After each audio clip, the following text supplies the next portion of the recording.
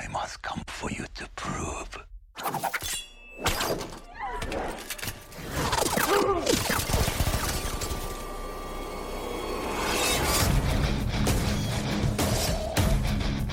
You have made me proud, my son. To never forget who you are.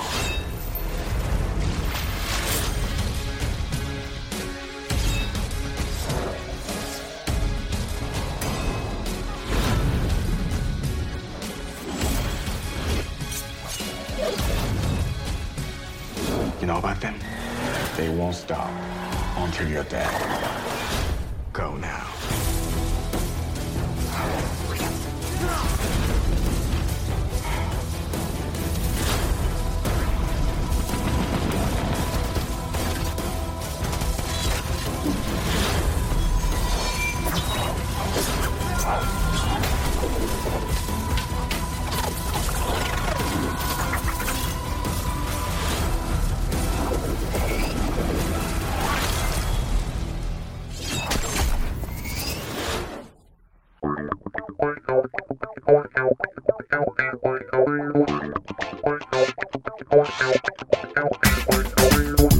Hello, and welcome to Viva La Action, the film podcast where we're talking about all things action movies. The good, the bad, and the underrated. My name is Santi, and with me as always is my co-host, Grayson. Hello, that's me. What's cracking? My bones, dear. Oh, jeez. Yeah. We were discussing the voluptuousness of your beard earlier. Yes, we were. It's looking very Davy Crockett. Thank you. I need to shave. That's okay. It looks good. Thank you. I think you should grow it out all the way. Like a wizard. Like a wizard. I think because I've tried to grow it out. Yeah. I think it just one point it just stops. Yeah, that's what And mine does. Stops growing, and I'm like, all right, well, mine does that. I get to a point to where it's about, I don't know, quarter of an inch long, and then it just stops growing and gets real scraggly. Yeah. But now that I'm at an advanced age, I actually have white hairs in my beard, so I try not to grow it too long. I'm 26 years old, by the way, everybody. Yeah. I don't know why I'm aging so rapidly. It'd be like that sometimes. It do. I have a white. I don't have a lot of chest hair, but I have white chest hairs. I have white beard hairs. I got a couple white hairs in my head. Yeah, I just have that gene where I'm just like, by age 35, I'm going to be just an old man. Just an old man. Last week, we watched something objectively terrible.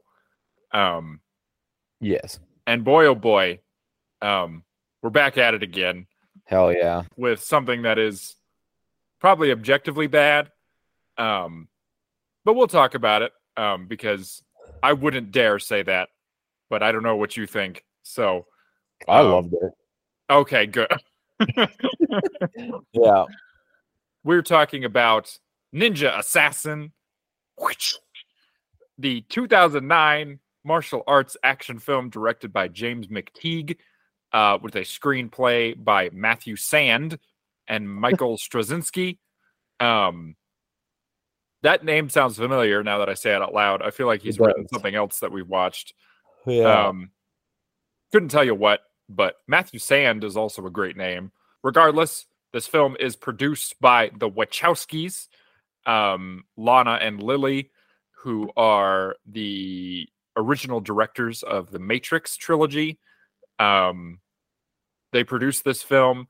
It was written specifically for its star, which is Jung Ji-hoon, better known as Rain, the Korean pop star sensation of 2009. He plays Raizo, the titular ninja assassin, with support from Naomi Harris, Sho Kasugi, Ben Miles, Ricky Yoon, and Anna Sawai. The film has a ripe 26% on Rotten Tomatoes. However, it does have a 54% audience score. the film does not pass the Bechdel test. There are two women in this film, and one of them barely says anything at all. But that's okay. We'll talk about it. I forgot to take the synopsis from IMDb, but the general gist is that Raizo is a former ninja of the Ozunu clan, and he is out to get revenge against the man who killed the love of his life. And he's out to help Special Agent, whatever her name is, discover the secrets of the ninja clans. And just blow up Japan with a rocket launcher. Yep. So before we get into the deep depths of the plot and the production history and all that crap, what'd you think of it? I loved it. Hell yeah. I thought it was very fun. It starts off very. It just like it goes. There's no real build up. No. It's like starts at 100% and just stays there throughout the entire thing. Mm-hmm. The main character, I feel like he trained in just Mortal Kombat. Fatalities, like that's his only. That's all he knows is just the fatalities. Yeah. Because some of that shit was fucking insane. Oh yeah. Yeah. So we're talking about this movie because originally we were going to record this on my birthday. That didn't end up happening, but regardless, we're watching this because it's one of my favorite movies. If I was a lesser person, I would call this a guilty pleasure, but I don't feel guilty about this pleasure. So, but yeah, I think this is a banger of a movie. I think it's very good. I think, there's a dog. It's dog time. Yeah. Oh, dog disappeared. That's okay. Yeah, this movie's, I think it's good. I think it's underrated. I think it doesn't get enough credit for doing exactly what it says it's going to do. I mean, the movie's called Ninja Assassin, and there's a man who assassinates ninjas, and that's that's what you get. It's like, boy, howdy, there sure are ninja assassins in this. Yeah, I don't know. I think it's great, and I think the lead actor is very good. He was great. I think he does not get enough credit for being just the coolest looking man you've ever seen in your life. It's very rare that we watch a movie where like there's a whole scene dedicated to just him being sweaty in his apartment and just like training, and it's so compelling. Yup. Because he's just so there's like I just hit my mic. We'll get into it a little bit later, but he went through this crazy like training regimen for this movie, and just the like statuesque form of that man's body is just insane. He's sculpted. He is sculpted. He looks like the statue of David. Yeah. If the statue of David had a haircut circa 2009, because he's really got that My Chemical Romance, long hair. It's not quite a fringe. No, but it's that kind of moppy, like middle part. It's what's the Nickelback? The lead singer of Nickelback. It's like his. It's like his haircut. Chad Kroeger. Yeah, there you go. Chad Kroeger. It is his haircut, but I think it works much better on Rain than it does on Chad Kroeger. Yes. This is a very sweaty movie. I feel like there's very few scenes where Raizo is not covered in a sheen of sweat and dirt. Or some other liquid. Yeah, or blood, or, whatever. Rain or toilet whatever. Water. Rain. Ah, accurate, because of his name. Ha ha.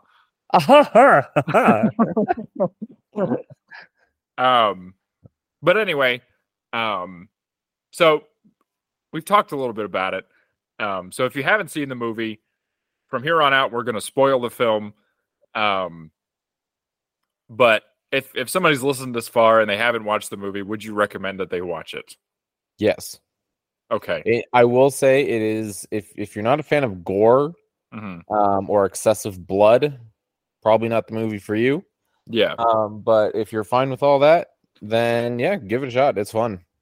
Yeah, absolutely. I should say I'll probably edit in like a content warning at the beginning of the episode just in case somebody's somehow slipped through the cracks. But it is very violent. Yes. The opening scene in particular is incredibly visceral. Yeah. I think like it's kind of like cartoonishly violent. Like it Yeah. doesn't make like my stomach churn in the way that like I don't know, something like The Raid might, where it's a little bit too real. Like it's very exaggerated. Like the blood is these big, like, you know, cartoony splatters. Like Yeah, and it's like an unnatural red. yes, yeah. But yeah, I agree with you. I would recommend it. I think it's the kind of movie that like it is very particular to like my taste. But Yes. I think if you are just a fan of like ninja movies, or if you're a fan of like martial arts films with a little bit of like style and I don't know, just pizzazz to them, then I think you'll get a kick out of it. Oh yeah. But anyway, so we're gonna spoil the movie from here on out. Yes. And one thing I wanted to talk a little bit about the production history, because it's not like it didn't have like a crazy troubled production or anything, but yeah. There's some interesting tidbits. So originally the script was written by a guy who we talked about. His name was Matthew Sand. And he wrote this version of the script that he presented to the Wachowskis, and they did not really like it. I don't remember reading exactly why, but they were just like, this isn't really what we had in mind. So they roped in Michael Straczynski to rewrite the script, but he had to rewrite it basically with like less than a week before the script had to go out to the actors. Oh God. So he tells this story, and I have a quote from him. He says, "One day I got a call from the Wachowskis, who are friends of mine, and they said, we need some help on something. Can you meet us tomorrow and talk about something?" I met with them, and they had a draft for this movie called Ninja Assassin, which wasn't where they wanted it to be. And they said, we need a whole new draft, a whole new script, and we go to camera in 6 weeks. And I said, okay, when do you have to have the scripts? And they said it had to go out to actors that Friday. So I went home, put on a pot of coffee, and I essentially wrote a whole new script in 53 hours. Jesus Christ. That's impressive. It is impressive. And I think if you know that like this whole thing was like rewritten on the fly, you know, in 53 hours, I think you can be a little more forgiving of some of the like minor kind of story problems that it has, because the story's kind of convoluted. Yeah, it was a little confusing, and I felt like they left some of the stuff out, but yeah. But I just think that's a fun, like, just the idea that they're like, we don't like it. Can you give us a new one? And he's like, yeah, when do you need it? And they're like, Friday. And he's like, oh, shit. Fuck. Yeah. I have a sneaking suspicion that pot of coffee might have had some cocaine in it, but yeah, just a touch. Just a smidge. He used it like powdered creamer, you know? Yeah, right. Or like sugar. Yes. Yeah, exactly. Yeah, so that's kind of fun. So one thing, the villain of the movie, he is played by a man named Sho Kosugi, and he's got this very like distinct presence. Yeah, this guy, like, he's very menacing, but he's got this great like voice, and he was cast specifically for this movie because he's kind of like a legend of like ninja movies. So he's been in like a bunch of them starting in the 80s. He did this like whole trilogy of ninja movies, which we'll talk about it at some point. Especially because the third one is this notorious like batshit crazy movie. It's called Ninja 3: The Dominion. Oh my God. But yeah, so he's kind of this like ninja like superstar. And they wanted him specifically to play that character. And so he agreed to come out of retirement to play that villain. Nice. And he's a real deal martial artist. I think he was a karate world champion. He's trained in like karate and taekwondo and ninjutsu and like all kinds of stuff. So he's super cool, like real deal guy. But speaking of training, so Rain, who is the titular Raizo, the ninja assassin, I watched this interview with him. It was very grainy, like 2009 TV interview. It was real crunchy, you know? Yeah, my favorite. Yeah, it was shot on like a Sony Handycam or whatever. But he was talking about, he said that supposedly, and I always kind of don't believe these numbers when they say them, but regardless, he claims that he trained for 8 hours a day, 5 days a week for 8 months to get in shape. So supposedly he like lifted weights and he went through martial arts training, weapons training, acrobatics. And this is one of those movies where they're like, he did all his own stunts. Like he's, you know, whatever. And he definitely, you can tell in parts like, oh yeah, that's like definitely him. Yeah. There's definitely stunts that are not him. Like, you know, if he gets hit by a car, I don't think they're letting Rain get hit by a car. No, I think that would go over poorly. Yeah. But yeah, I mean, he's very impressive. I think he does a really good job. I 1000% believe him as a ninja assassin. Same. Yeah, I don't know. Everything about this movie just works for me. I can't explain why. I just remember the first time I watched it, I was just like, yep, like this is my new, like, yeah. Because the thing about this movie is like, I can put it on like anytime. Like, good day, ninja assassin. Bad day, ninja assassin, you know?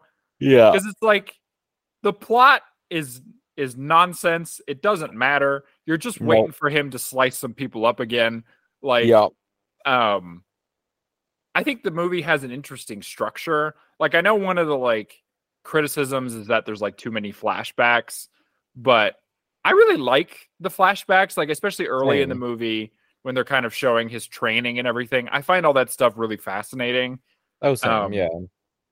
And I think they did a good job of casting like child actors who play those roles really well and aren't annoying.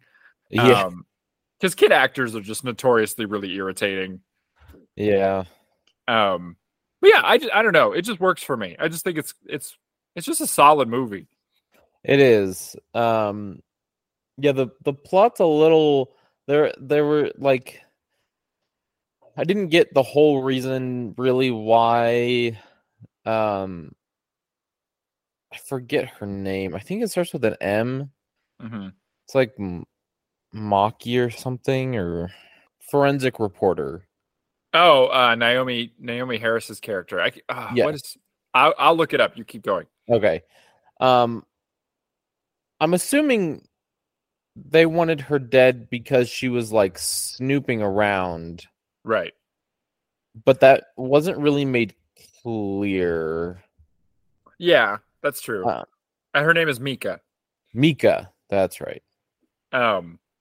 Yeah, I mean, I think one thing that I think is funny about this movie is like in a lot of these movies, like I feel like they would hold back the like ninja reveal for a little bit. Like even though it's called Ninja Assassin, like right. In a lot of movies they would start off like there's all these weird assassinations happening. We don't know what's going on. But she just comes right out and she's just like, it's fucking ninjas. It's ninja bitches. And her partner, whatever the fuck his name was, he like kind of was like, yeah, you're kind of saying, but he flipped real quick. Oh yeah. Yeah. And it seemed a little too quick. That's fair. But yeah, I don't know. Aside from the kind of slightly confusing plot, it's like I said at the beginning. It's like it stays at 100%. Oh yeah, from start to finish. And so it's very good.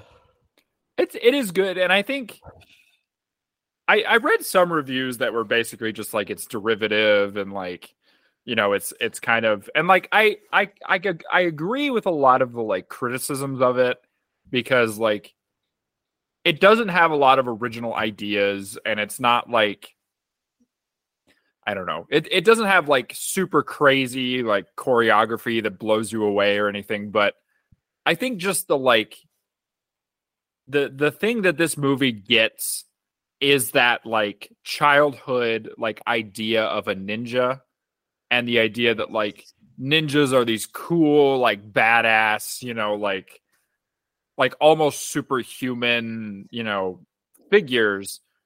And this movie doesn't play around with, you know, like, oh, they're just people, they're like, no, they're fucking ninjas, and they're like, you know, whatever.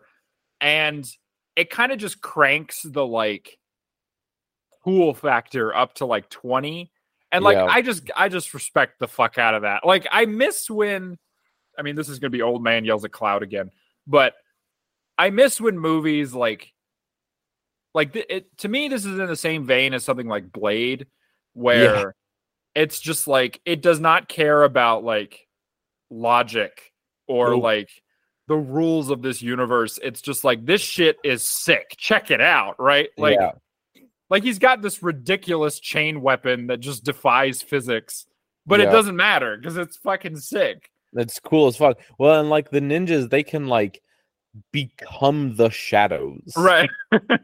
I thought that was so cool. Yeah. Like if I saw this when if I saw this when I was younger, this would have been like my favorite movie ever. Oh, I know. Yeah. Just because of that whole like slipping into the shadows thing. That was so cool. And the final fight, oh, it's fucking sick, is so good. Mm-hmm. And the self-healing. Yeah. That was insane. I like that. So what did you think? We'll go off on different threads, but what did you think about the reveal that Mika's heart is on the wrong side of her body? Because they kind of telegraphed that that's going to be like that's going to happen. Because like, early, so the opening scene, which we haven't really talked about, there's that like Yakuza massacre, and there's the tattoo artist who, if anybody is curious, that guy is played by Randall Duck Kim, who is the doctor from the John Wick franchise. That's why he looked familiar. Yeah, he's got that very iconic like old man voice. But yeah, he tells this story about like he encountered these ninjas once before, and they stabbed him on the wrong side of his body because his heart is on the left, or the right side instead of the left.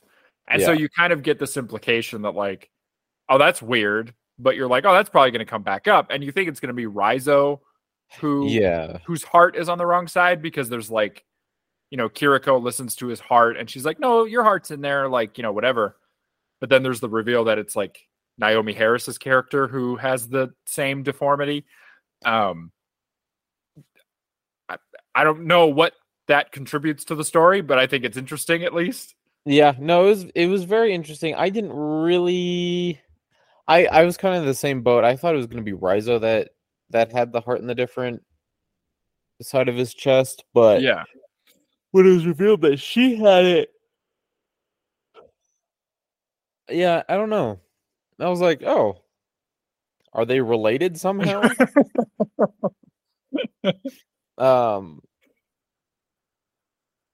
I think it was a fun reveal though. Yeah, it kind of takes you by surprise, I guess. Yeah, you think she's dead, and then you know which by the way, that's a real medical condition that you can I think it's called situs inversus or something like that. And it basically just means that like your organs are mirrored. So I guess it's like super rare. It's like 0.1% of the population. But if anybody wants a fun fact that they can throw out at a party, Enrique Iglesias, the Spanish singer-songwriter, he has situs inversus. So his Oh. heart is on the opposite side of his body. Fun fact for you. Nice. Yeah, speaking of the finale, I would like someone, and I'm not going to do it because I'm too lazy. I would like someone to take that final scene and take the moment where the U.S. Army shows up and like bursts through the temple doors with their truck. I would like somebody to put the U.S. Army theme over the top of that because I think it would be very funny. Yes, that would be very funny. Where it's just like, yeah, I thought that was amazing. Yeah. I do love that reveal where he's like, I've got the tracker, and then all of a sudden just the fucking army shows up. Just fucking bust through. Literally every gun blazing. Yeah. There's rockets going off. They're I was gonna setting say, shit on fire. did you like the moment where he's like, all right, fire on my command, and then it just hard cuts to a guy with a giant rocket launcher? Yeah. Yep. And I'm like, he doesn't Go shoot ahead. it really at anybody. He's just like, building, Yes. go boom. yeah, I wasn't really sure what their plan was. I'm like, why are they just bursting into this temple and killing everyone? But it works, I guess. Yeah, it got Um, the job done, kind of. It does get the job done. I can't. I was going to say something else. Yeah, I don't know. I just dig. I like that they make the ninjas in this kind of like almost like horror movie like monsters. Like there's all Yeah. this talk about like you can't, have any shadows. You have to stay in the light or like the ninjas can find you.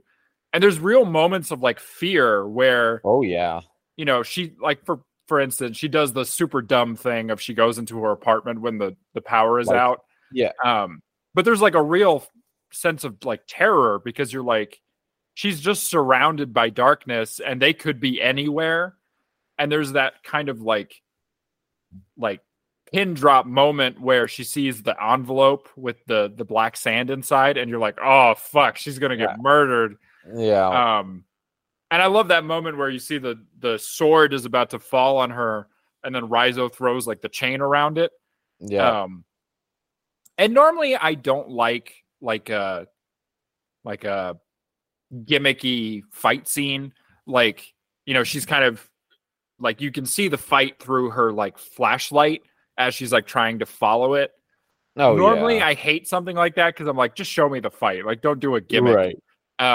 But in that particular instance, I like it just because it's like it adds this level of like these like superhuman, like assassins fighting each other. I thought it was Right. cool. It keeps the fear there. Yeah. Because you can't really see the ninja. Yeah. And it's terrifying. And the scene in the like little secret hideout when they capture Raizo, Oh yeah. that was also a bit terrifying. Oh yeah. There's that scene has a lot of carnage. It does. Because they fight that. It seems like they fought for so long Yeah. in that, and there was a lot of dead people. Mm-hmm. But it's the same thing. Like, there's this big bright light on Raizo, and then there's like, the basic lights in the control room or whatever. Yeah. And then it all goes out, and then you hear that just like the whooshing Yeah. as they come out of the shadows. And I think one of the scariest parts of all of that was their whispering. Yeah. I love me some good whispering. That shit freaks the fuck out of me. Oh yeah. Yeah, it's like real. I like the way that they communicate. Like they're like these little creatures where they're just Yeah. like Raizo, murderer, brother, murderer. Yeah. Like I don't know. I just think I love that they turn them into like just these like soulless like demons. I don't know. I think they're super cool. Yeah. And I know it's like I think one thing that this movie gets right that like I wish I've seen this commentary a little bit on TikTok recently in like movie circles, but it's like I think if there's one thing that like modern, not just superhero movies, but like action movies are missing is like a sense of campiness insofar as like in this movie, for instance, you know, there's a moment where Rizzo is like, you know, he's handcuffed and he's like, you know, the lights all go out and they're like, we can't release the prisoner or whatever. And he's like, we all die together. Like, it's a dumb line, but he sells it seriously. You know what I mean? Like, there's something missing from modern movies where they feel like everything has to have like a joke to it. Like there's a wink and a nudge, like, oh, this is all dumb, isn't it? But like what this movie does is it's like ninjas are the most serious thing in the world. Like, right. They are the boogeymen, right? Yeah. It's the thing in the shadows. It's the thing under your bed or in your closet. It's the most terrifying thing, and they do take it seriously. Yeah. And like there's a little bit of like Mika's boss is kind of like, ninjas, what the fuck? But the rest of like, once he realizes they're real, the rest of the movie he's just like, fucking ninjas. Like, you know, like, and you know, to bring it back to something I talked about earlier, Blade is very similar, right? Where it's like, you know, there's no real like, there are moments of humor. Yeah, but Blade takes itself very seriously. Like, it's like vampires are real, and Wesley Snipes is the only thing standing between us and the vampires, you know? Yeah. And this is very similar. It's like, if Rizzo doesn't kill all the ninjas, they're gonna get you. And it's like, it's dumb, but there's no point where Rizzo's like, no, did I just do that? Like, you know, oh, did that just happen? You know, he's like, fucking get out of the way, you know? No, I very much enjoy that. And yeah, I think John Wick also kind of does the same thing. Right. But yeah, like Marvel movies, like there's no sense of dread anymore. Right. Yeah. Like there's no stakes. Which like is a huge part of movies and just storytelling. Like there has to be stakes, or else what's the point? Right. And yeah, the stakes in this movie are astronomical. Yeah, but I mean, and they're astronomical, but at the same time, they're very like, it's a very self-contained movie. You know what I mean? Where it's like, Mika's goal is to expose the ninjas and make it out alive. And Rizzo's goal is to eliminate, you know, the Ozunu clan and the people who wronged him. And that's it. You know, it's like, if they fail, it's not like the world is going to end. But, you know, to them, it's like everything. And I think the movie does a good job of like, they both get what they want in the end. Maybe not necessarily the way that you expect, but they still kind of, you know, reach their goal. Yeah. And I like that Rizzo is kind of like, he's kind of just this, like, you understand all of his motivations. Yes. Without him having to explicitly tell you. Like, you know, you understand, like, he's doing all this because he was turned into a monster.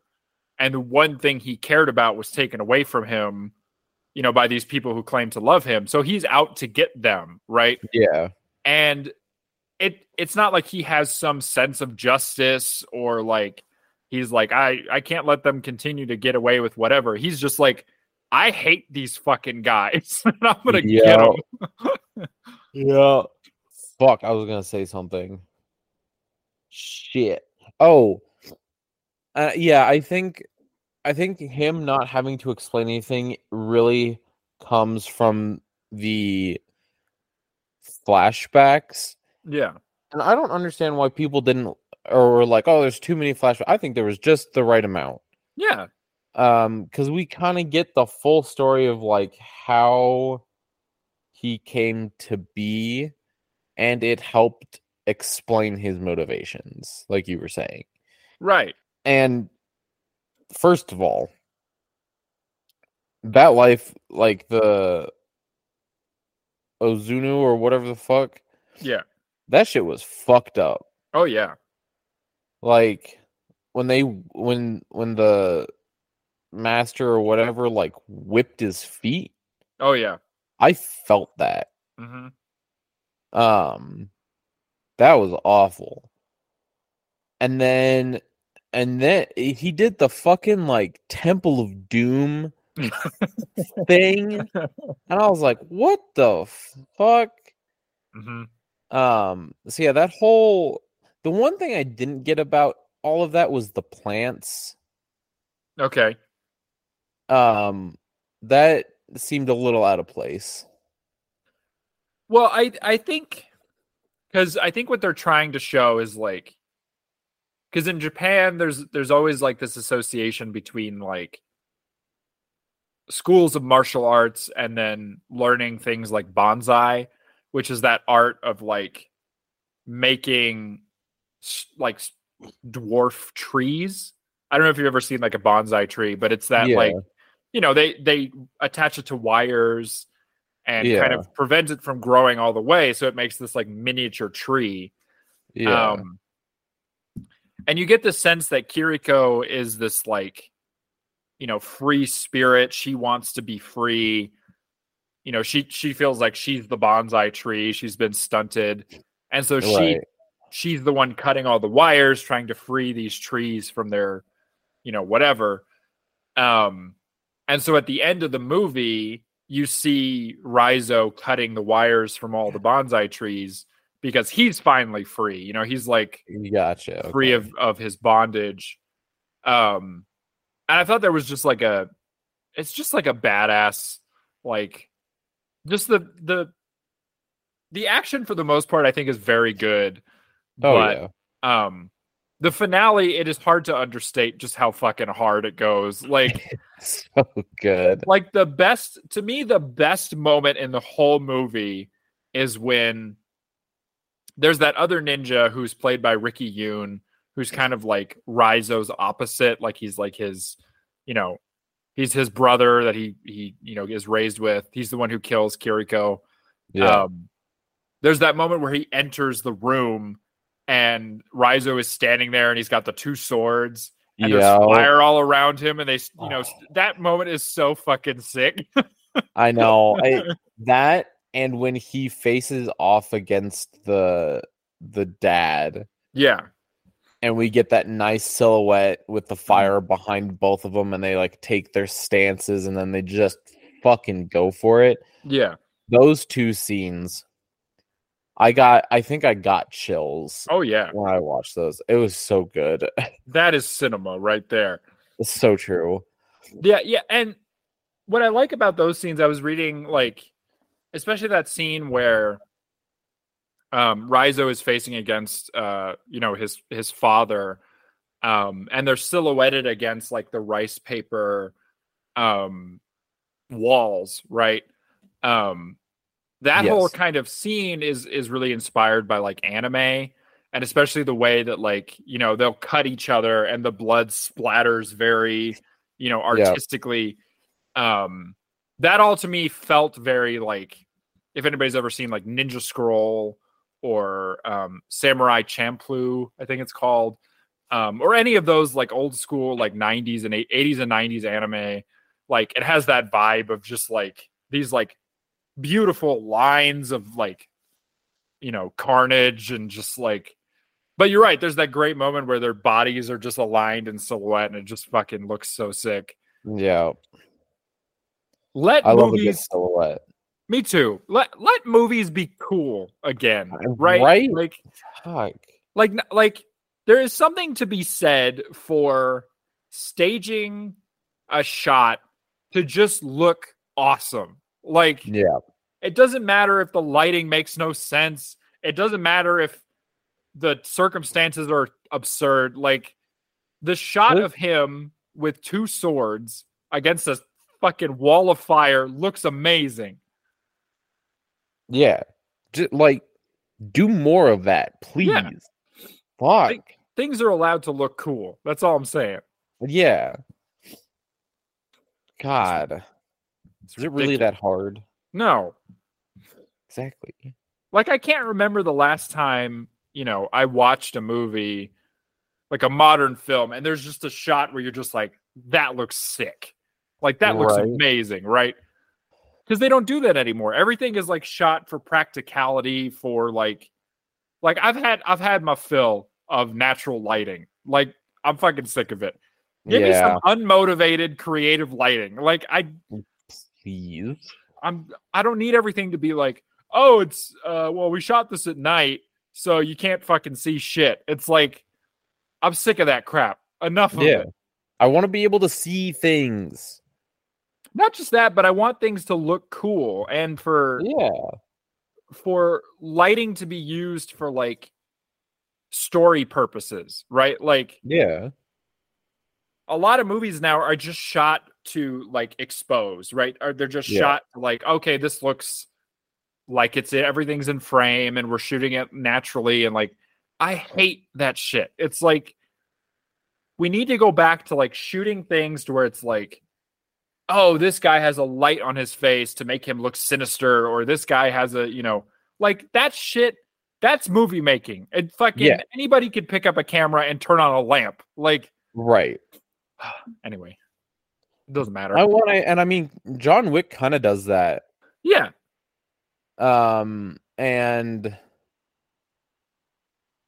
Star Trek, the original series, even like TNG and stuff, you'd get that really dramatic, like light across the eyes. Yes. Yeah.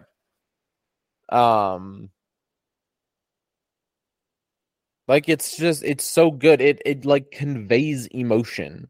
Right. And it provides like all of this really nice, like, thematic shit that is needed to help move the story along. Yeah. Bring it back, god damn it. I know, like I understand that people have this opinion that like they don't like when there is something happening on screen that makes them aware of the fact that it's a movie, right? Like, for example, like you said, like the band of light, right? Like that can be distracting because you're like, oh, that's not natural. That's like, like, people don't like when they can see a light on screen and they're like, you can't identify the source of that light. But my counter argument would be like, when you're watching a movie, the reality of that film is not our reality, right? You are watching artistic expression. You're not watching a documentary. If you want to watch a documentary, go watch a documentary. Like, movies should be allowed to use every tool at their disposal, right? And one of the tools that gets underutilized is lighting. Like, this idea that like Wes Craven, the horror director, used to do it all the time, right? Where you could get a better sense of a character's motivation because of the way they were lit, right? Yeah. They'd be half in shadow, half in light, and they're half in the darkness, or they're hugging somebody. Like, famously, there's this shot in Scream where the protagonist Sydney, she's hugging her boyfriend Billy Loomis, and you're like, oh, he seems nice or whatever, but then there's this real high, like, overcast light on his face, and it makes him look real sinister. And you're like, oh, there's something going on with him, right? But that light, in the context of the scene, it has no place, right? It's not coming from a window. It's not whatever. But who cares? It's not real. It doesn't have to like this is a movie about ninjas, right? Like, it doesn't. Not every light. Like, if they had shot this now, the darkness would be fucking unintelligible. Like, you would not be able to see anything because they're in a dark ass warehouse, right? Yeah. But there's these great shots where Rizzo is covered in like red light. Where's that light coming from? It doesn't matter. It's not real. Exactly. Well, and like Lord of the Rings. Right. right? Like the big fight in the first movie, Mm-hmm. right? You can see the entire orc army as if it was like lit up by whatever, and people are like, oh, that's not realistic. I don't give a fuck. Yeah, who I cares? don't care, because when you are able to see that whole orc army, you're like, ah, fuck, like that's That's a lot of Goombas. yeah, like it provides that sense of like doom and terror of like, oh shit, that's a lot of motherfuckers we got to deal with, right? Right. And you can just see what's going on. Don't you miss when you could see what was going on? I do. And I miss when movies had like a look. You know what I Yes. mean? Like Yeah. there's a lot of movies now that do. Whoa. Sorry, one of my Uh-oh. dogs just barked. Uh-oh. Like there are still some movies now, right, where they go for like a look, right? But a lot of movies now are just like they're just shot in a very neutral, like unoffensive way, right? Where it's like, whatever. But what I like out of a movie, like all of my favorite movies, like that I can think of, have like a look that is distinct, right? I think about like The Matrix, right? When they're in the real world, or when they're in the Matrix, there's that green tint to everything. There's this like pseudo noir kind of like, dramatic contrast lighting. There's like, and then where they're in the real world, quote unquote, there's like these dull gray tones and this like, but I can like picture it, right? Yeah. You asked me to picture like a modern blockbuster. I cannot tell you what makes them stand out. Yeah. Except for ones that do it like John Wick, that make Right. a point of like, there's a look to those movies. It's neon, it's high contrast, it's slick, and it's delicious, right? It's primary colors, right? Yes. It's very, I don't want to say basic, but it's no nonsense. It's grounded. Right. But it's you can picture the blues and the purples and greens, and like, whereas with something like, I don't know, I'm trying to think of a good example. Like literally any Marvel movie. Yeah, I mean that's one of the big criticisms of those movies is that they don't have a look. It's just gray. Like it's just like modeled, and the color grading is just weird and like fuzzy. Like and DC movies are guilty of the same thing. Like I can't the only one that has a look to it is like Batman v Superman, has that kind of like Zack Snyder thing going on. But even that one, it's like, it's so gray and like muddy that it's like, who cares, Yeah. And I'm not saying that Ninja Assassin is the peak of cinematography, but like, I can picture it. I can picture like the flaming reds, and there's that beautiful scene where he's like on the rooftop and it's like neon and he's in, even that shot, even that scene where he's killing that gangster in the bathroom, like, has a look to it, like, which we haven't even talked about. That scene is fucking amazing. That is brutal. It is so brutal. I don't know that actor's name, but he really sells being just a big galoot. just a tank of a man.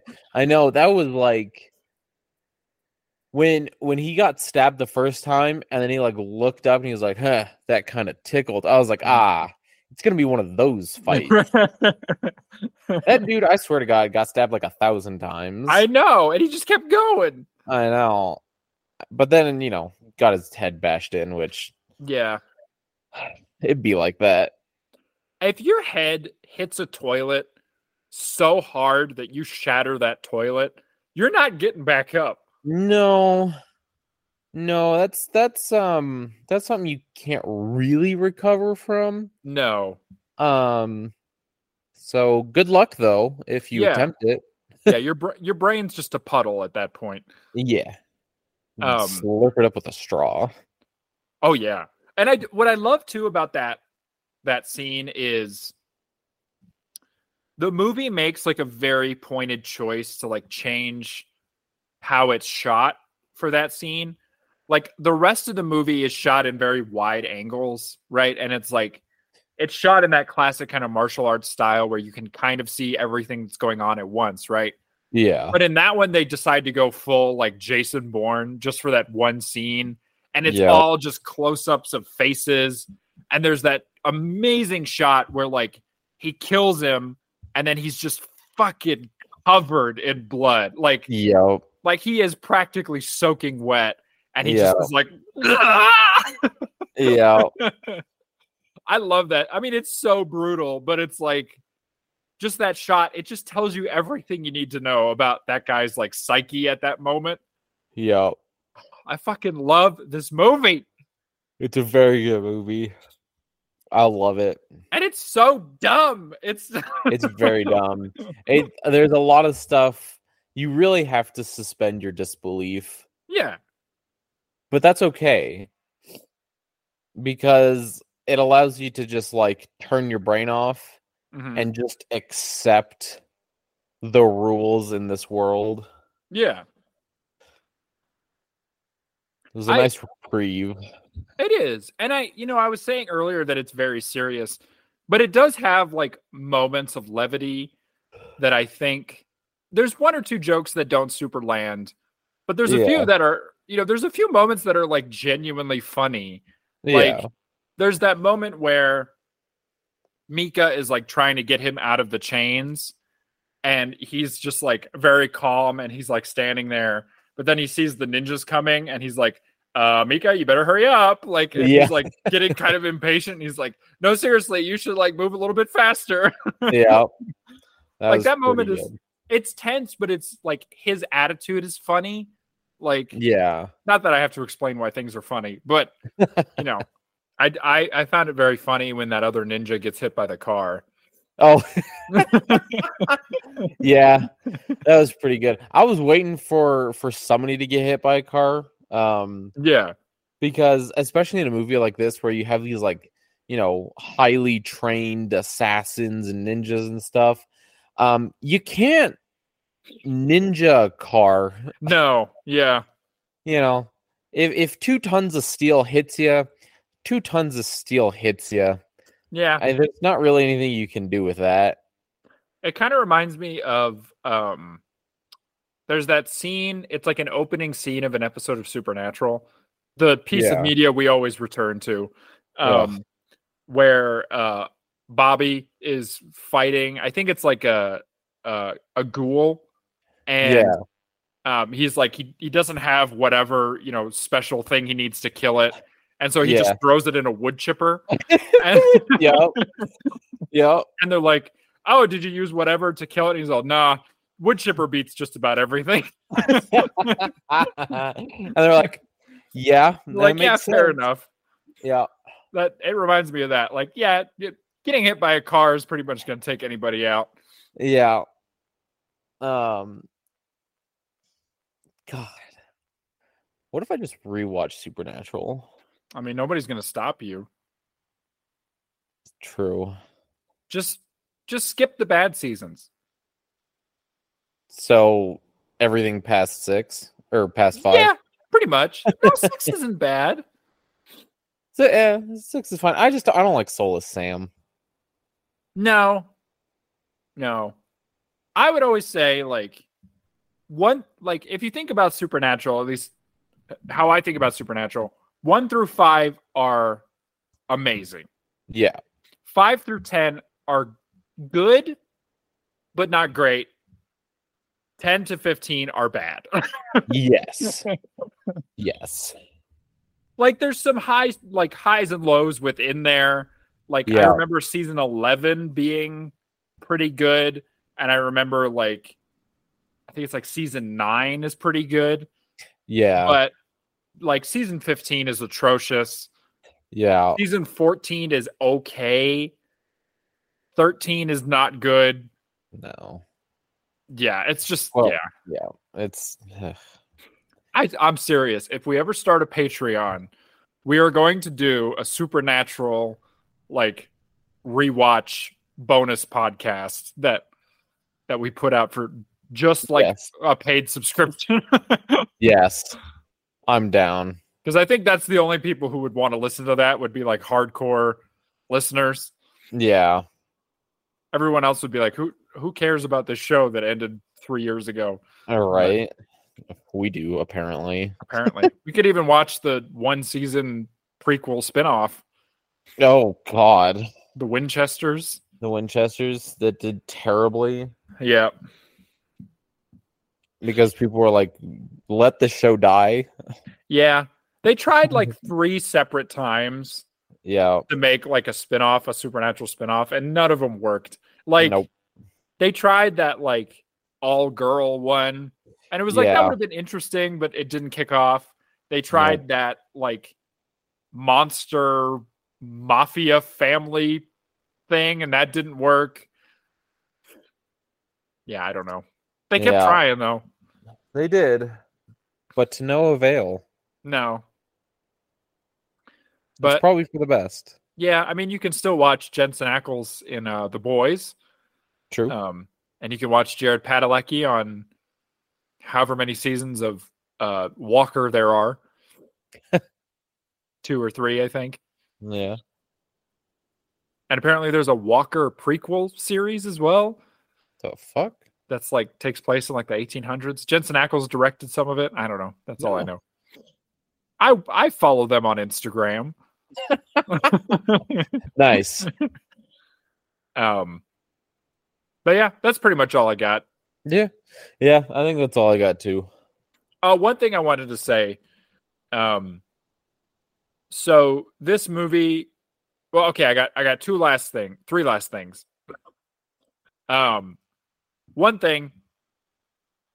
So this movie is kind of like a John Wick / Fast and Furious reunion movie. Before those movies even really came out. But so Chad Stahelski, who is the director of John Wick 1 through 4, and then David Leitch, who co-directed John Wick 1,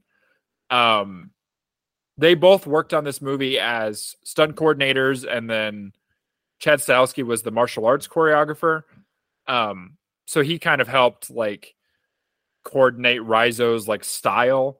So that was those two, and they both worked on John Wick. Another John Wick alumni is the doctor who we talked about earlier. And there was one other person who I can't remember, but this movie also has a lot of Fast and Furious alumni. Fuck yeah. So Sung Kang, who plays Han in Fast and Furious.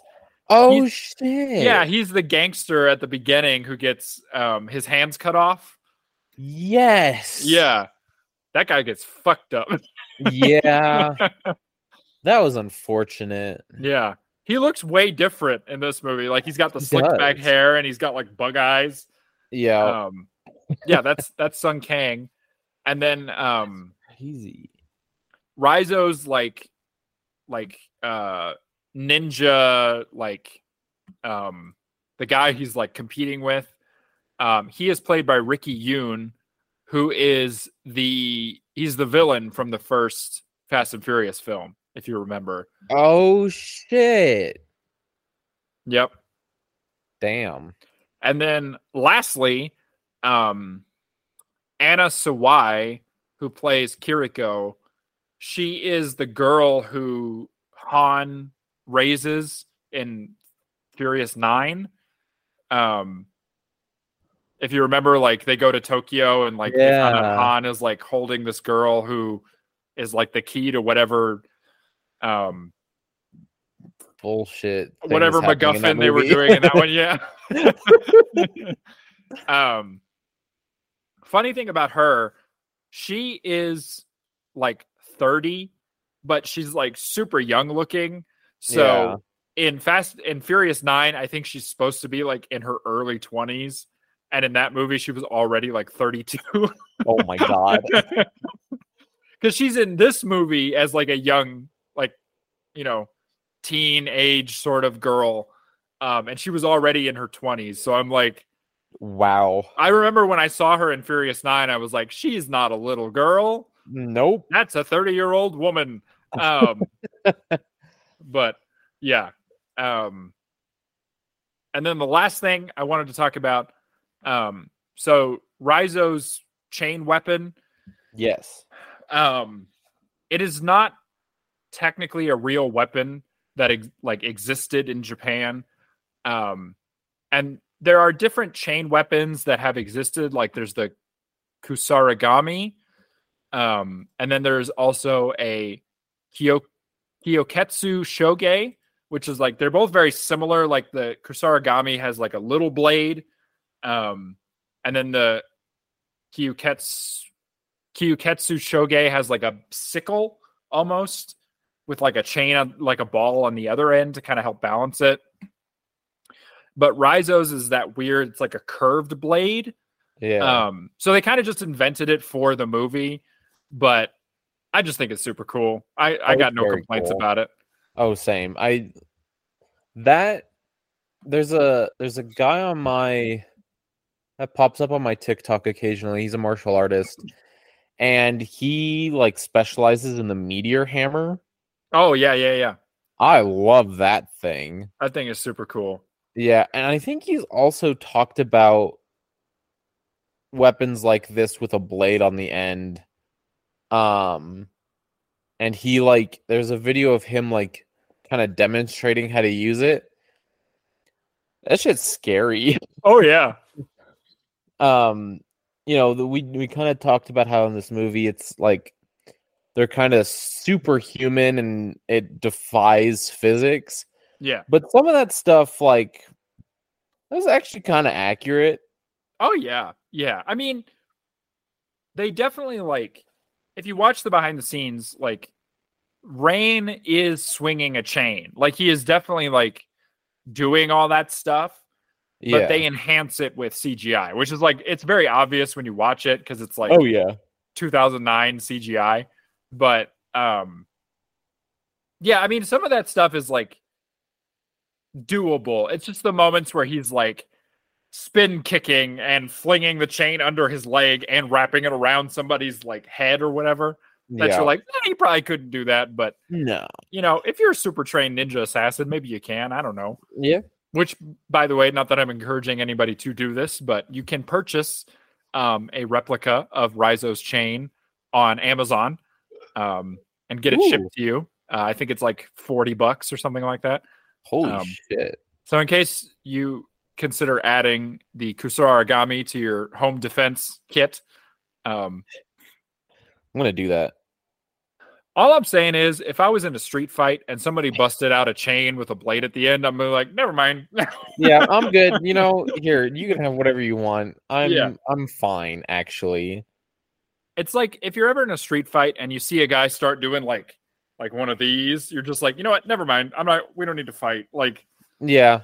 Or if they pull out some very specific weapon, like if they pull out like a gun or a knife, it's like, okay, well, whatever, right? You kind of expect that. But they pull out something like one of these, like the chain thing, or just like something very specific that like takes like actual training to use. It's like, oh no, I'm okay. Yeah, because clearly you know how to use it, and I'm gonna lose. So yeah, like if somebody busts out that like Chinese spear that has like the feather at the end, you're done for. You're just that guy's gonna do some Shaolin shit on you, and you're gonna be chopped into 12 pieces. Right, you're gonna be a kebab. Or if they pull out that like nunchuck that's got like 3 pieces to it. Oh, fuck that. Yeah, you're done for. Yeah, you're fucked. In fact, nunchucks in general, if they pull out, you probably should just go. Yeah. I mean, there's a good chance they're just going to hit themselves in the nuts with it, but... But you can't take that chance. No, you really can't. I wonder if somebody's ever calculated, like, how many instances of testicular torsion have happened because of nunchucks. It's probably out there somewhere. It's probably. Somebody, because there's a lot of idiots out there that just be flinging them right into their balls. Yeah, because they think they're fucking like Jackie Chan or whatever. Yeah. Bruce Lee. Underutilized the nunchuck. Yes. There should be more movies with nunchucks. It's a very versatile weapon. It is. But anyway, that's all I got. Hell yeah. We've arrived at everyone's favorite part of the show. What would you rate this out of 10 Shuriken? 8. Oh, nice. 8 Shuriken out of 10. 8. I think I'm right there with you. I would give this an 8. Yeah. It's an easy watch. It's not going to change your life, but you know what? Sometimes it's just nice to put something on, you know? Yeah. And it's better than Ballistic Oh my god, yeah. by a mile. So many miles. So many miles. It's better than Mexican American. Well, most things are, yeah. Yeah. It's just good. It is very good. All right. Well, that's Well. 2 8 out of 10s from us. Next time on Viva La Action. Pew, pew, pew. We're going to start our spooky month. Hell yeah. So we're going to be watching 2 spooky movies for the month of October, and we are starting with Legend of the Seven Golden Vampires, Ooh. which is a 1970s kung fu horror film. It's got vampires. It's got kung fu. It's got Peter Cushing. Got everything you could ever want. It's got lots of gratuitous nudity. It's gonna be sick. Excellent. What? Hold on. I gotta write it down because I will forget. Hold on. Legend of the Seven Golden Vampires. Legend of the Seven Golden Vampires. Yes. This may be an instance where you definitely won't be watching it on the Google Drive. Ah, excellent, because we won't pirate it. No, because I definitely don't have a Blu-ray that I bought specifically to rip. Excellent. Oh, I'm glad you didn't do that. Me too. Legend of the Seven Golden Vampires. Fucking tight. All right. So we will be recording that next time. So keep an eye out. But in the meantime, what should they do? Like everything. Give us a review. Give us 5 stars.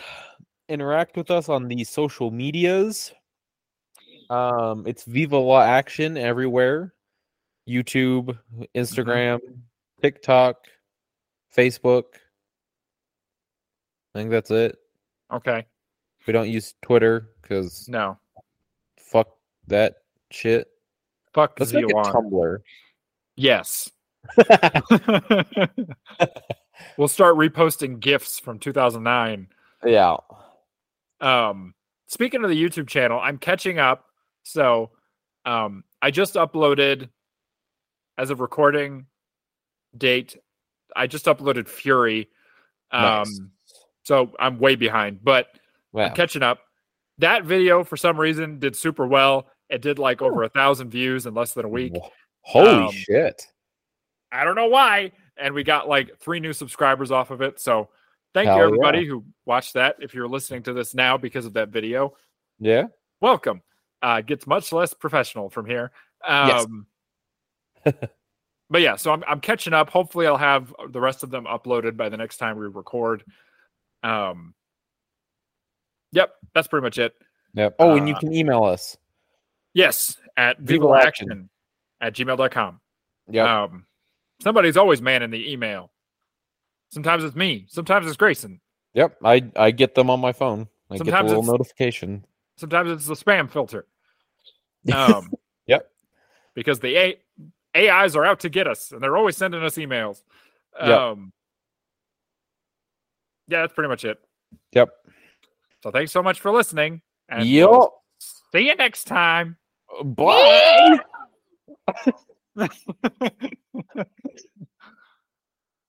You didn't get to see me swinging a lasso above my head. That's